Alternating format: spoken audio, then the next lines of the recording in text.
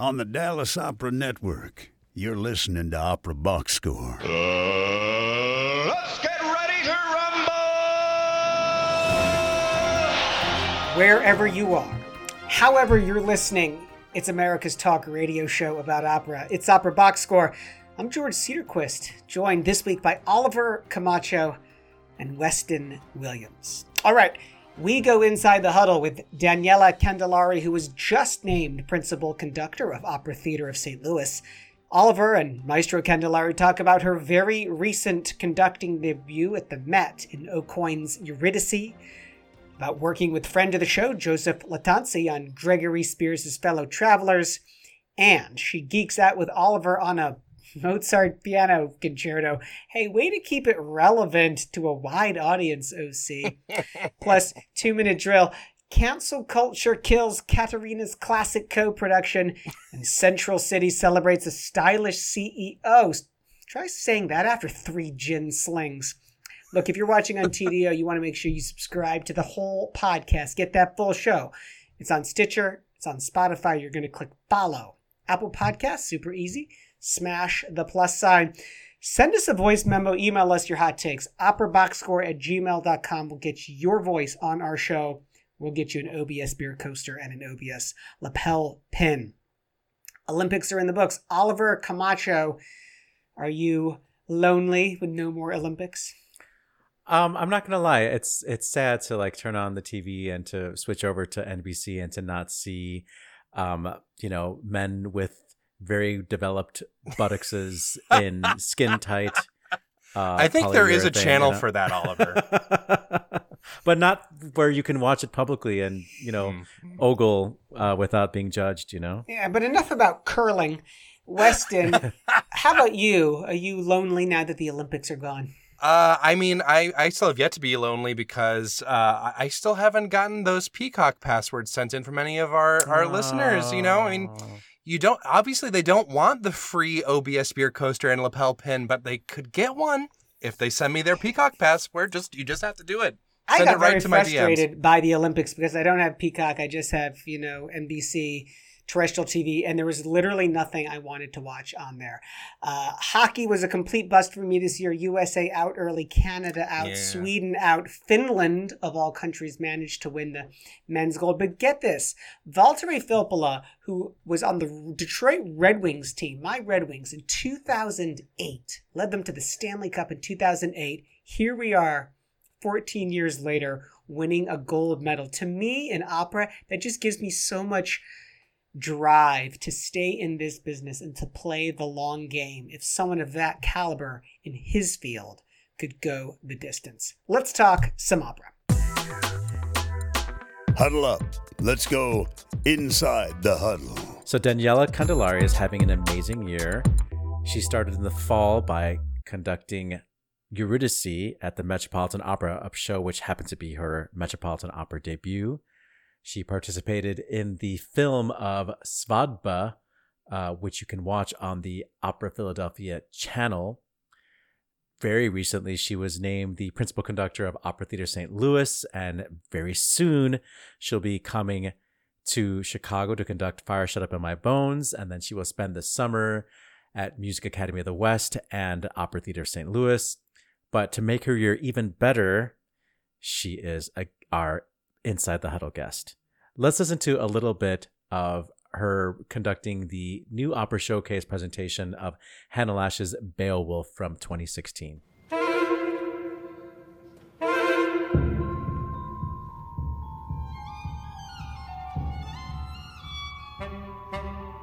Here you are, sweetheart. Let's take your blood pressure. Oh, hello, doctor. And time for your meds. I'm not going to take those pills. They're not the right ones. Ever since you've been giving me those pills, I felt worse.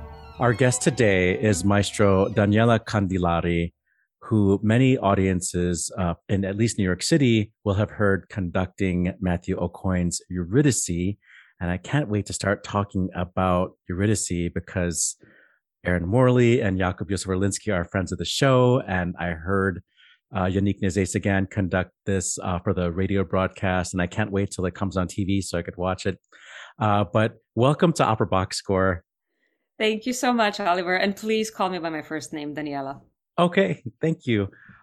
So Eurydice, this was such an approachable score. I really was listening and feeling like, oh, this is great. It's a brand new opera, but I'm getting it. I thought the text was set so well. And I thought the performance were so good. How did you feel about working on this show? I loved it. I was thrilled when I got asked to join Yannick and the whole team and work on Eurydice. I have a little bit of history and a little bit of background working with Matthew Aucoin because we worked together on Crossing when it came to Brooklyn Academy of Music in 2017, I believe. Mm-hmm. And I fell in love with his writing. It was a very unique voice. I love the way that he already in Crossing had these moments of minimalism, but also extremely expressive 12th tone techniques. Everything was incredibly tonal and yet sort of shifting. I don't know if that makes sense, mm-hmm. But nothing was expected, right? Every sort of new turn and every new note that came just seemed like a little droplet of wisdom, of beauty. And when I got asked to join Eurydice at the Met, I mean, I think I screamed for about half an hour. Was it your debut at the Met? Yes, it was. Oh, it wow. was my debut. And initially I got asked to cover. And then later I got asked to have one show, which then, of course, the screaming continued up into the night, I think. But I was just so happy to be working on his music again and to be working on this piece. And one thing that I remembered when getting asked to work on Eurydice, there was this final chorus in Crossing where the story has ended and it was sort of an epilogue. And the way that it was staged, the chorus comes onto the stage dressed in modern day clothes. And just the layover of the harmonies, the beginning pitches of the chorus, every single time I saw that in rehearsal and in performances, I was getting teary-eyed. Mm-hmm. And I thought, oh, this is what we're in for again with Eurydice. And it was truly the sort of same emotions came back, especially with Eurydice's aria, with father dying, with his farewell, with the monologue.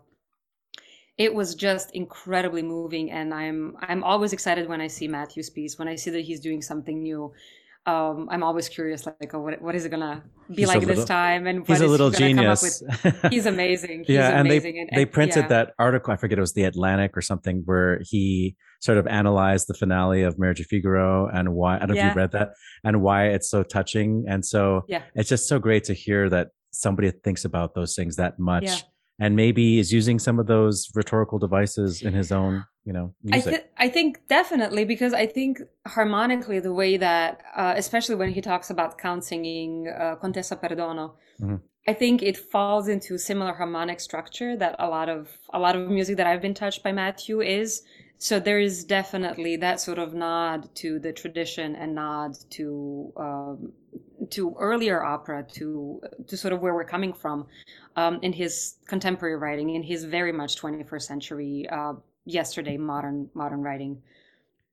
Well, Chicago audiences will know you from your two appearances with Lyric Unlimited, Fellow Travelers, and An American Dream, both shows that I was very moved by, and I wasn't expecting. So people who listen to this show know that I'm very traditional and conservative in my taste. Like, I'm like bel canto, Mozart, Baroque.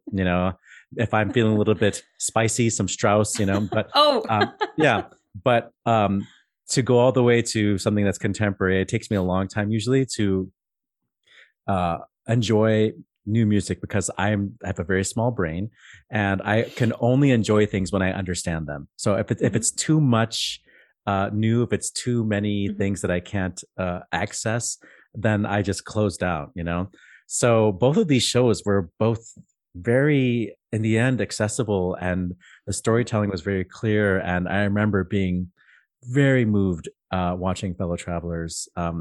Maybe because Joseph Lattanzi is also so good looking, but also because I thought it was just directed so sensitively, and and the music was gorgeous. So I don't know if either of those shows or something you want to touch upon those projects with Lyric. I mean, those were both very, very special projects for similar and different reasons. Fellow Travelers was, of course, my first time in Chicago, and my first time at the Chicago Lyric. There's our puppy. First time at the Chicago Lyric, and I was so excited to be there, and at the same time, I was so nervous about my work and how it was going to be received.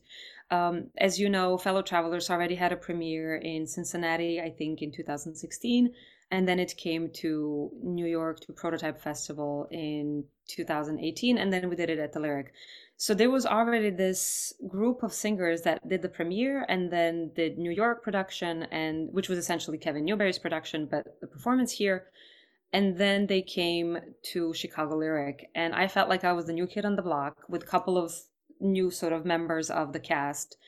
And I think that always that sort of mix of having a group of people who has already done stuff and then adding a couple new ones, I always find that extremely interesting in seeing how things are going to come out at the end, because there's clearly, with a group who has a history with the piece, they already know what they want. They've lived through it. And for us, we're meeting them where they are. And so we need to accelerate much, much faster. And then together we need to create our own story. So those were all sort of unknowns to me that I was just like, hoping I do a good job. And obviously I've been invited back. So, hopefully that means I did do a good job. You're doing Fire Shut Up in My Bones in Chicago, which is, I mean, maybe the most talked about opera of the past, 2 or 3 years. And huge success at the Met and going to come to Chicago just in a couple of months. Mm-hmm. So it seems like you are, at least for Chicago audiences, this conductor who does new music with a social justice slant. That's your brand. Looks like it. Looks like it. No, but what I wanted to say about Fellow Travelers, I just remember, again, falling in love completely with the score. And Greg has this ability of also fusing this really early Baroque gestures into a contemporary musical style and finding a way to fuse them and to sort of layer them. There were moments of American minimalism. Poor Sweet Dog, who just had a surgery, a surgery we don't like to talk about as men. Yeah. So. So he is not living his best life right now. But there were moments of American minimalism, as I mentioned, and Baroque, and also all these dance movements that I think were just so beautiful and so well represented on stage. And I remember first time, again, that I heard Joseph Lattanzi's Hogs aria, Our Very Own Home. The orchestra just creates this texture where the voice really has a chance to lead the story and to narrate the story. And then the clarinet solo with it together is just so beautifully paired. And of course, then every punctuation that happens sort of irregularly in double basses where the harmony switches just for a hot second. It was so beautiful. And I feel in Greg's writing, there's this, and the same as I find in Matt's writing with Eurydice, there's this element of giving the listener actually a space how they want to interpret the music, which is very much a Renaissance and Baroque style, but it's also the American minimalism has this incredibly strong romantic element to it, where I really think both of those or all of those invite the listener to be present and to sort of find interpretation for them, which is so powerful when you're participating in an opera performance. Well, I'm so glad you said that, and I really feel like you hit the nail on the head. I had no idea that Fellow Travelers that Fellow Travelers was maybe referencing American minimalism and using Baroque techniques. But maybe that's why it spoke to me, because those are two things that I understand. And I wish that before I had seen it, I would have heard you talk about it and just say, here's what listens for. Because I think you're actually a really good teacher. And there are these videos that are online that I think Lyric Opera produced, where you are just like opening up the score. It's like, okay, here's this, you know, and listen for this. And I always, as I also sang, I always wish that conductors would just be very explicit. Okay, folks, this is it.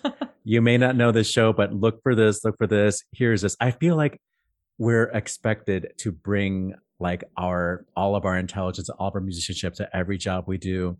And sometimes we just need to be told, you know, here's what it is. And let me make it simple for you. This is what we're breaking it down to, you know? Well, you know, I started out as a pianist, and I think a lot of my classmates who were really, really incredible and exceptional pianists, and I would always look up to them for their piano artistry. You know, a few of them would always criticize me because I was quite a nerd, and I loved counterpoint. I loved music theory. I loved doing harmonic analysis, structural analysis. I mean, if the course was not even in our credit list, I would still take it because I was extremely interested in that. I wanted to Gotta get your money's worth when you're at school. Yeah. Well, in Austria, I didn't have to pay, so you know there was that. But I always had this really strong curiosity of why certain things work and why certain things are the way that they are. And I wanted to get into composer's mind to understand why they wrote what they did. And so I always had this really strong analytical mind in figuring out beyond what I see that is in front of me, why is it there? And sort of how can I make it, how can I put it back to its most granular cell? And, you know, every piece starts with a motive. So what is the motive that we're starting with? And how does that then translate, and how does it tie the whole piece together? So that was always part of my brain and what I was really interested in. Have you ever gotten any pushback from a composer who maybe didn't even realize that they were doing something that was like referencing something else? And no. Okay. No. Okay. All of the composers that I've worked with have been such amazing collaborators and colleagues. Okay. And I learn from them every single time. Every single time there's a new score in front of me and there's a conversation to be had with the composer, I sort of feel like a kid in the candy shop, and I feel like I'm learning all about music from scratch. So you are definitely, it seems that you are like really voracious about knowledge. Do you try to instill this in your students at Music Academy of the West and Juilliard? I try. You know, the thing with teaching, I never really considered myself a teacher, but I think we all are. I think no matter what we think, we all teach something to someone. And my upbringing, my musical upbringing and my musical education was really, really strict. I studied in Austria. I started school I started playing piano when I was 5 with my grandmother. Then I started music school when I was 6. And when I was 15, I started university in Austria, which was a very different system. I grew up in Yugoslavia, and we had a very strong Russian tradition of especially piano playing. And so that was sort of that one school. And then I went to Austria, to the country where Second Viennese School took place. And that had to be a quick adjustment for me. And so all of my studies, everything that I did was really quite strict. And I think that maybe I was annoying my professors a little bit because I always wanted to do things that nobody else was doing. Like for my master's recital, we had to play a concerto. And I was playing Mozart A Major Concerto 414. Oh, yeah. That's number 12 with the beautiful second movement where it's the overture of J.C. Bach. That is my favorite one. I cry so much. Oh my God. So I'm so glad to hear that.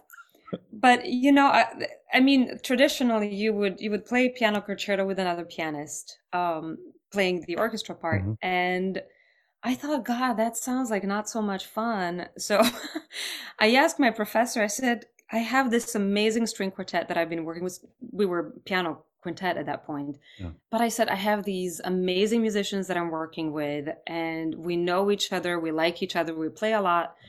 Can I sort of recruit them and do the Mozart piano concerto as a string quartet? Yeah. And she was like, ooh, you know, like we need to check about that. And I know it got approved because I ended up doing it.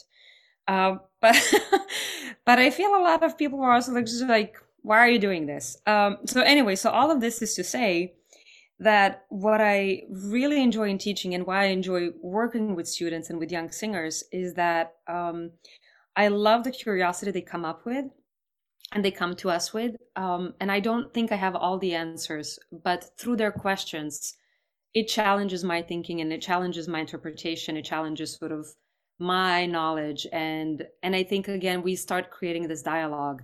And I think it's so important to give students a space to try things out. And if they need to fail, wrong and strong. If they're going to succeed, it's going to be a collaborative effort, and they're going to come out much more defined artists at the end of the day and at the end of their journey, wherever they may be. So I really think teaching is something that teaches all of us and keeps us curious, keeps us interested in what it is we're doing and how can we further the art, and sort of, what is the youth of tomorrow thinking about? What are their concerns? I want to hear about that. I want to be part of that conversation. So getting back to Santa Barbara will be the second half of your summer. And we all just learned, and maybe that's even the reason why you're here, that you were named the principal conductor of Opera Theater St. Louis, where you'll spend the first half of your summer in this new role. First of all, congratulations. We love OTSL over here. And I'm just excited to see how you will help Andrew and I forget the artistic director's name, Jim Robinson. Shape this company. Obviously you're excited, but your first show is going to be Carmen. Are there any other things you can tell us? I know things have to be like officially announced, so you really can't tell us anything. But so yeah, this year, thank you. First of all, I'm so thrilled, and I just love my colleagues at OTSL and think the world of them. So my first show this year is going to be Carmen, which is really sort of a nice little serendipitous moment for me personally, again, in my life, and me as a conductor. Carmen was the first show that I ever saw, and Carmen is the reason I think I'm in opera. I didn't know this when I was 5 years old and when I saw it, but it was I think it's the strongest reason that drew me to the theater. I saw it in Serbia, in my hometown, Novi Sad, and of course that theater, Serbian National Theater, used to do everything in Serbian language. So I heard it sung in Serbian, and I just thought it was a piece that was written yesterday by a composer who was around and who maybe I'll have a chance to meet at some point on the street and sort of like run into him and, ask him how he did what he did. And then my grandma, who was a very famous Carmen, actually, she told me, no, honey, this is not how that worked. And it's a French opera written, 100+ years ago. So yeah, and I just could not believe that what she was saying was actually true. I thought that she was just like trying to make up something to to completely diverge me from my quest of finding out who this composer is that wrote opera in Serbian. And so I think it speaks actually to the freshness of Carmen as a piece. I think it speaks to the incredible orchestration that no matter how much time passes is so relevant and sounds so fresh. And it also speaks to the drama that has the ability to capture us completely and to completely transport us on stage and into this imaginary world, essentially, and to really participate in that world. So this year, that will be my first production. And then I'm also doing the center stage concert with the young artists, which the program is being finalized about now. So I can't say much more about that. But you're working closely with Patricia Racette. Yes, I'm working closely with Patricia Racette, and Jim Robinson as well. Jim and I are on the phone pretty much like every second day about questions that I might have. Of course, this is a new role for me. So I want to learn the company the best way possible. Yeah. And, having Jim there as artistic director and sort of helping me navigate through my process, it has been incredibly helpful. And of course, Andrew Jorgensen and everybody at OTSL, the entire staff. But what I'm really excited about with young artists and with the students that we're getting this year And I think this sort of goes back to teaching and finding your own artistic voice, is just the amount of different directors and stage directors they have a chance to work with over a really, really short period of time. So we're there for 2 months. They get to experience 4 shows. This year, it's 3 different styles, to our Contemporary Awakenings and Harvey Milk, of course, with different composers that also have a very different artistic visions and voices themselves. And then we do Mozart and we do Carmen. So, I mean, in 2 months, they're getting this massive exposure to different styles, to different stage directors, to conductors. And then plus the center stage, which also is going to be a variety of repertoire for them. And of course, singing with the St. Louis Symphony, which is one of the greatest American orchestras. I think it's such an invaluable experience for young artists, where they can just learn so much in a short period of time. Well, I wish we had more time to actually talk about Carmen and how. I mean, people are always like making fun of, it's like, oh, every opera house is doing Carmen, but because it is a war horse, but it's still, thrills. You get a good performance of it, and it like you said, it feels very new. Yeah. I remember when Denise Graves came out and was like, oh my God, I've never heard Carmen like this. And then we have Anita Rashvilashvili. It's like, oh my God, I've never heard it like this. And now we have Janae Bridges. Like, oh my God, I never heard it like that before. So there's always a chance to be better and better, and to maybe even be more mindful of some of the issues it's dealing with, like, domestic violence and sort of stereotyping Roma culture. And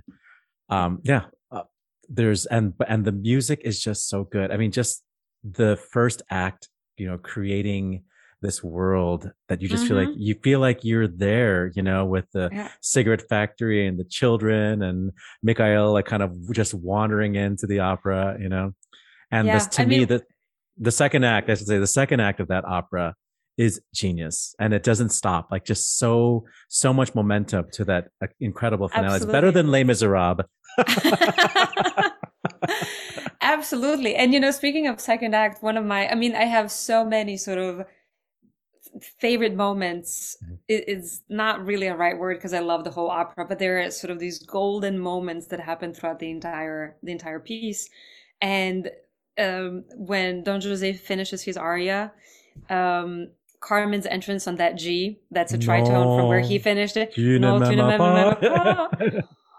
Every time I think, you sneaky little piece of work. I mean, I just feel like her utilizing also the tritone is such a manipulative way of doing that. It's so brilliant. And the fight chorus in Act 1, it always reminds me of Carmina Burana, which was written 60 years later.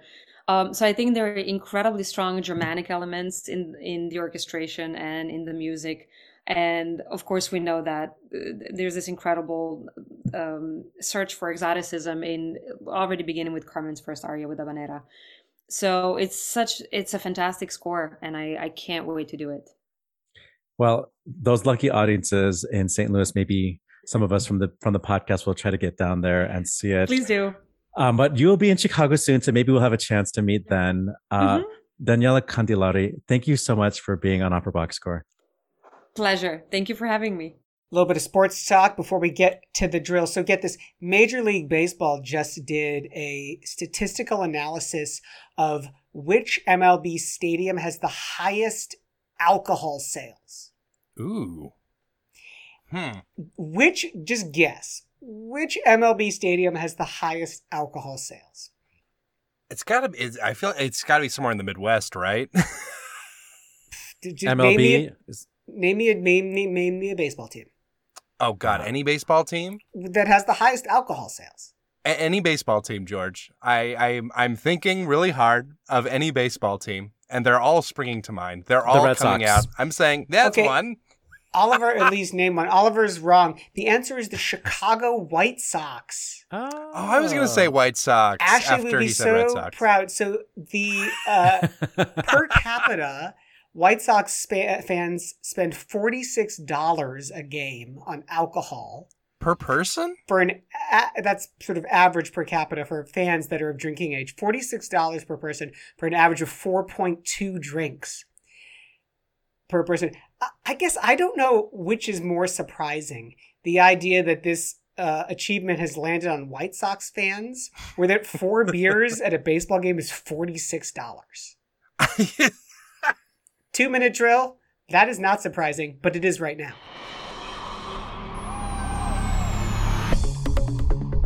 This just in, the 2-minute drill. All right, listen up. Here's everything you need to know what happened in Heggie Land this week. An opera discovered in a basement 80 years after its composer was murdered by the Nazis just premiered at Theater Magdeburg this month. Grete Minde, a work by Jewish composer Eugen Engel, has already played to rave reviews. "We kept his papers in a trunk for years, but it was too painful for my mother to take them out," said Jan Egi, Engel's granddaughter. "I always knew there was an opera score there." London's St Pancras railway station will become an opera stage for this year's International Women's Day on March 8th, with train-themed micro-operas created by women composers and librettists.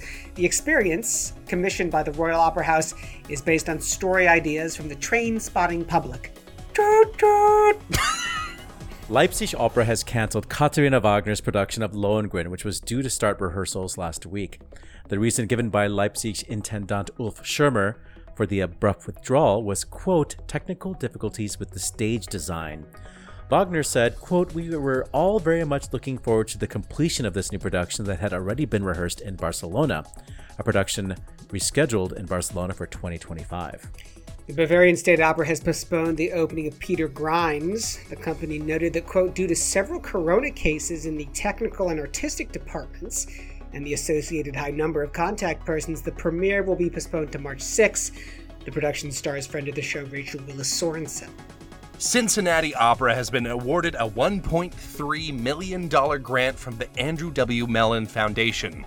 The grant will provide funding to commission new operas celebrating the Black American experience and includes $500,000 designated to funding the continuation of Opera Fusion, new works. In trade news, Ravinia has just extended Marin Alsop's contract as chief conductor through the summer of 2025. For the 2022 season, Alsop will inaugurate the Breaking Barriers Festival, a series that celebrates the diverse artists and leaders helping classical music grow. And in more Alsop news, PBS will be airing the documentary The Conductor in late March. Win, win. Canadian singer, conductor, and friend of the show Barbara Hannigan has just been named the first ever London Symphony Orchestra Associate Artist, an appointment for the next 3 years. Hannigan says she is, quote, thrilled to accept this appointment, developing and performing beautiful and fascinating programs with my colleagues at the LSO. This collaboration gives me a lot of energy and inspiration, eh? Pamela A. Pantos will be the next president and chief executive officer for the Central City Opera, serving as the company's managing director, chief administrator, and community ambassador. And on this day, February 21st, in 1632, was the first performance of Stefano Landi's Il Sant'Alessio in Rome. In 1744, Handel's oratorio/opera Semele premiered in London, and just 5 years later, his oratorio Susanna premiered. In 1836, it was the birth of composer Leo Delibes, best known for a duet from an opera called Lakme. In 1857, tenor Nikolai Figner was born in St. Petersburg. He created the roles of Hermann in Tchaikovsky's Pique Dame and the Count Vodemar in Tchaikovsky's Iolanta. In 1886, it was the first performance of Modest Mussorgsky's Kovanchina. In 1874, the Italian-based baritone Vincenzo Resquillian was born, who created the roles of Bello in Fanciullo del West and Pinello in Gianni Schicchi, two operas by Puccini. In 1907, A Village Romeo and Juliet by Delius was premiered in Berlin. In 1940, tenor Heinz Sedgwick was born in Vienna. He sang in the premiere of two operas that Weston knows and loves very well, Schnittke's Gesualdo and Krenek's Kehrhaus St. Stephan, but is also on one of my favorite recordings of The Abduction from the Seraglio. And on this day, February 21st, in 1961, Marilyn Horne and Joan Sutherland made their New York City debut in a concert performance of Beatrice di Tenda for the American Opera Society. And that's your 2-minute drill.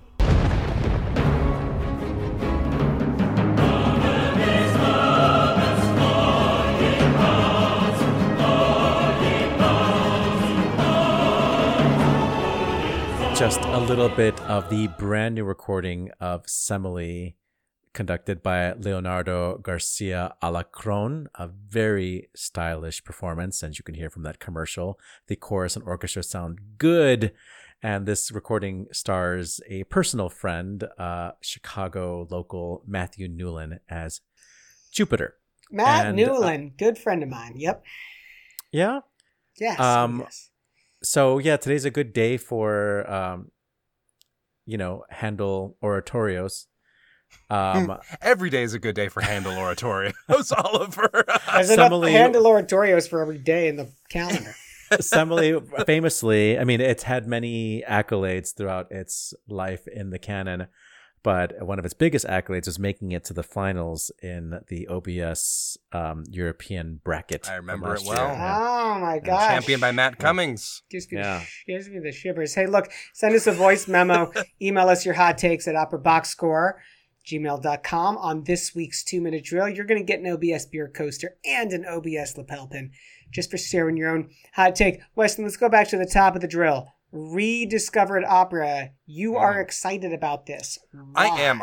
I think this is fascinating. So this is a new old opera. It was written, it was finished in the early 30s when the Nazis were taking power in Germany, and this guy Eugen Engel was just in his spare time just composing this opera over the course of, they think, about 20 years.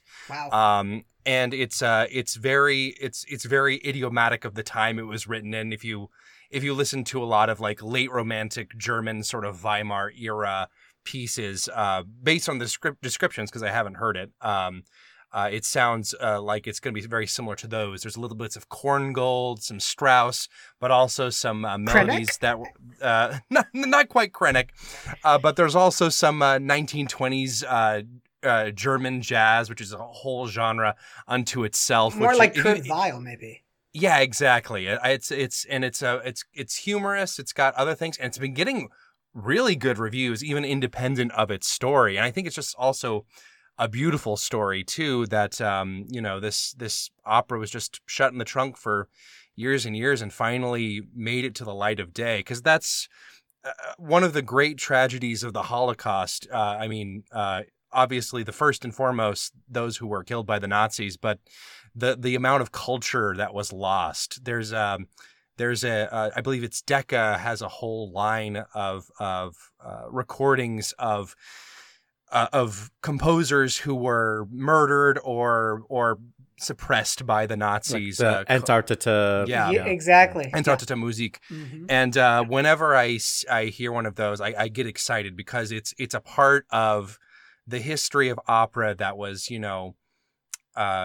almost wiped out, and some was unfortunately wiped out, but there's just like this great act of defiance, and even hearing it again, enjoying it again, and really like finding this missing piece of history is just so beautiful and really genuinely moving to me. I would love to see this. I really hope it gets a recording. Get a recording and come to the US as well. That would be exciting. Mm-hmm. I'm less excited about operas about trains coming to the US. And look, I like trains. No, seriously. Well, America needs like trains first. We don't have any. Well, we need Amtrak Joe to get that going first and foremost. So this is commissioned by Royal Opera House, the Jenny Parker Young Artist Program there. St. Pancras, of course, is where the Eurostar comes into London. And this program actually is being replicated in other railway stations, including Antwerp, Brussels, and Rotterdam. Well, it's part of International Women's Day, which I think is... I think it's a very interesting two concepts to have, because on one hand you have International Women's Day, empowerment of women, fighting for equal rights, and then on the other hand you have trains.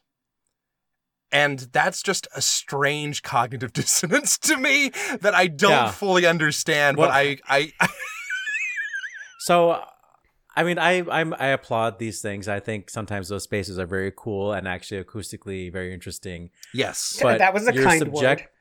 Yeah, you're subjecting people to something they didn't ask for. Well, that's kind of the train experience. You get on and someone's got a trumpet blaring in your ear. No, That's I'm happened to me assuming this many is times. like on the platforms. It's not It's on the actual platform, train. Yeah.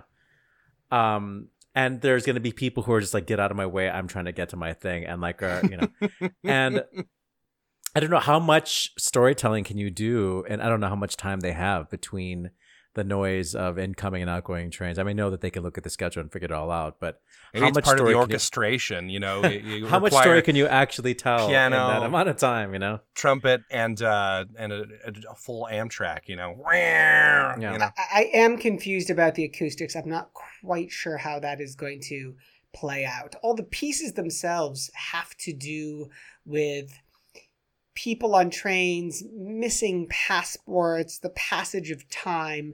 Well, it's all supposedly true stories that have happened to ROH fans who have gone there on the train and something has happened.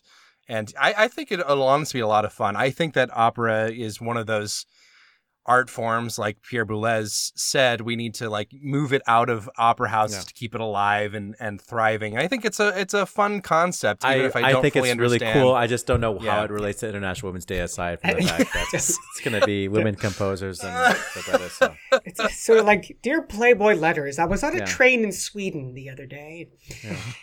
Here's what I also don't get. Okay, so over to Leipzig, Intendant Ulf Schirmer says about the Katharina Wagner production of Lohengrin, says we can't do it because of, quote, technical difficulties with the stage design. So in sports, that would be like saying, well, this player is not playing because they have an undisclosed upper body injury. Like, it's the most generic milquetoast answer you can ever But apparently catastrophic enough to cancel it like right before rehearsals were supposed to start. No. Right? Nothing is that catastrophic. You don't get that close to production and suddenly realize that there's technical difficulties. This stuff is figured out months and years in advance. Right. A show in the middle of a season in February, that show typically would be teched over the summer. When the singers aren't there, and this is how they do it at the Met. The shows are teched in the summer. So they wouldn't have known months ago if there were technical problems. So this is some sort of management speak for a clash of personalities. This is the anti-International Women's activism, Well, there is a Wagner family member involved, so class of personalities is highly likely. She is Richard Wagner's great grandniece or something like that. Yeah, something like that. So we've been skirting around this the entire episode, but we're finally going to talk about it now. Jake Heggie did not ghost us, and Jake Heggie does exist. He is a real person. I know that there are a few of you out there who remember the Lost episode, who listened to it live. Oh, the Lost episode. And we were supposed to have Jake Heggie on today, but his schedule changed and he was unable to join us. So if you're able to get Jake Heggie on the show, we will give you 2 free mug pins and beer mugs, beer, whatever you're giving away. And Weston will give you Peacock credentials. I will buy you Peacock if you can get Jake Heggie on the show. I think it worked out. We had a great guest, obviously, but Jake Heggie, if you're out there, we miss you. Aww. Let's wrap this show up. Good call. Bad call on Opera Box Score. It has been a great show, a really fantastic guest, and we'll give Daniela Candelaria a thank you. In the closing credits, before that, good call, bad call, something great from Operaland in the past week, or something truly dreadful, or perhaps in a related field. Oliver Camacho, what's on your mind? Well, this was announced a couple weeks ago. We didn't have a chance to talk about it, but the new season of Great Performances broadcast from the Metropolitan Opera, essentially the HD broadcast reformatted for TV. The schedule has come out, and the first show already happened. Boris Godunov premiered, I guess it was last week or 2 weeks ago. We will get Eurydice in March. We will get Fire Shut Up in My Bones on April 1st. And they're already put stuff on the schedule that hasn't happened yet. So let's hope that there's not a new variant that prevents us from seeing the Don Carlos and the new version of Hamlet by Brett Dean, and Ariadne of Naxos with Lisa Davidson. That'll be really cool. And our friend of the show, Brenda Ray. Weston Williams. This is kind of old news. I believe we mentioned it back when this production was in development, but I thought of it again because there was an NPR article out there about it. There's a new production of Fidelio, staged by New York City's Heartbeat Opera, which has been updated to talk about the Black Lives Matter movement, the prison industrial complex, the incarceration of black men specifically. And it's stripped down. Obviously, it's reworked to work within that context. But there's a performance of various incarcerated people singing in the chorus. The chorus of prisoners, yeah. Oh, welke Lust, yeah.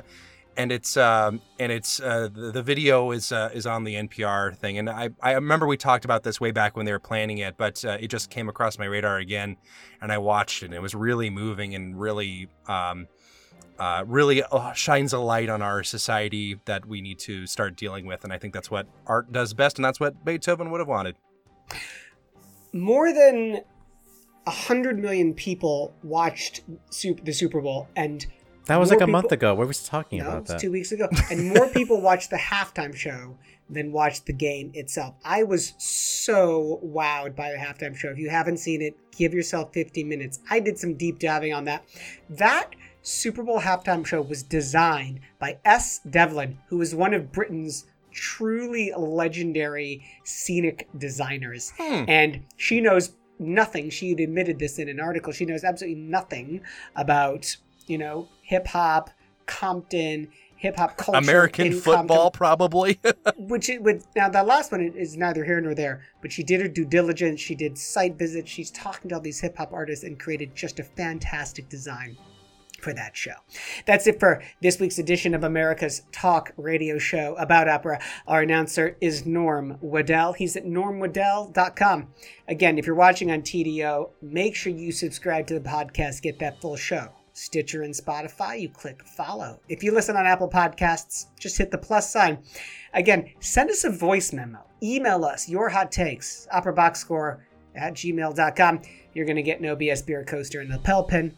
Our creative consultant is Oliver Camacho. Our audio and video editor is Weston Williams. For our guest, Daniela Candelari, I'm George Cedarquist, asking you to continue the conversation about opera with Jake Heggie, if you can find him.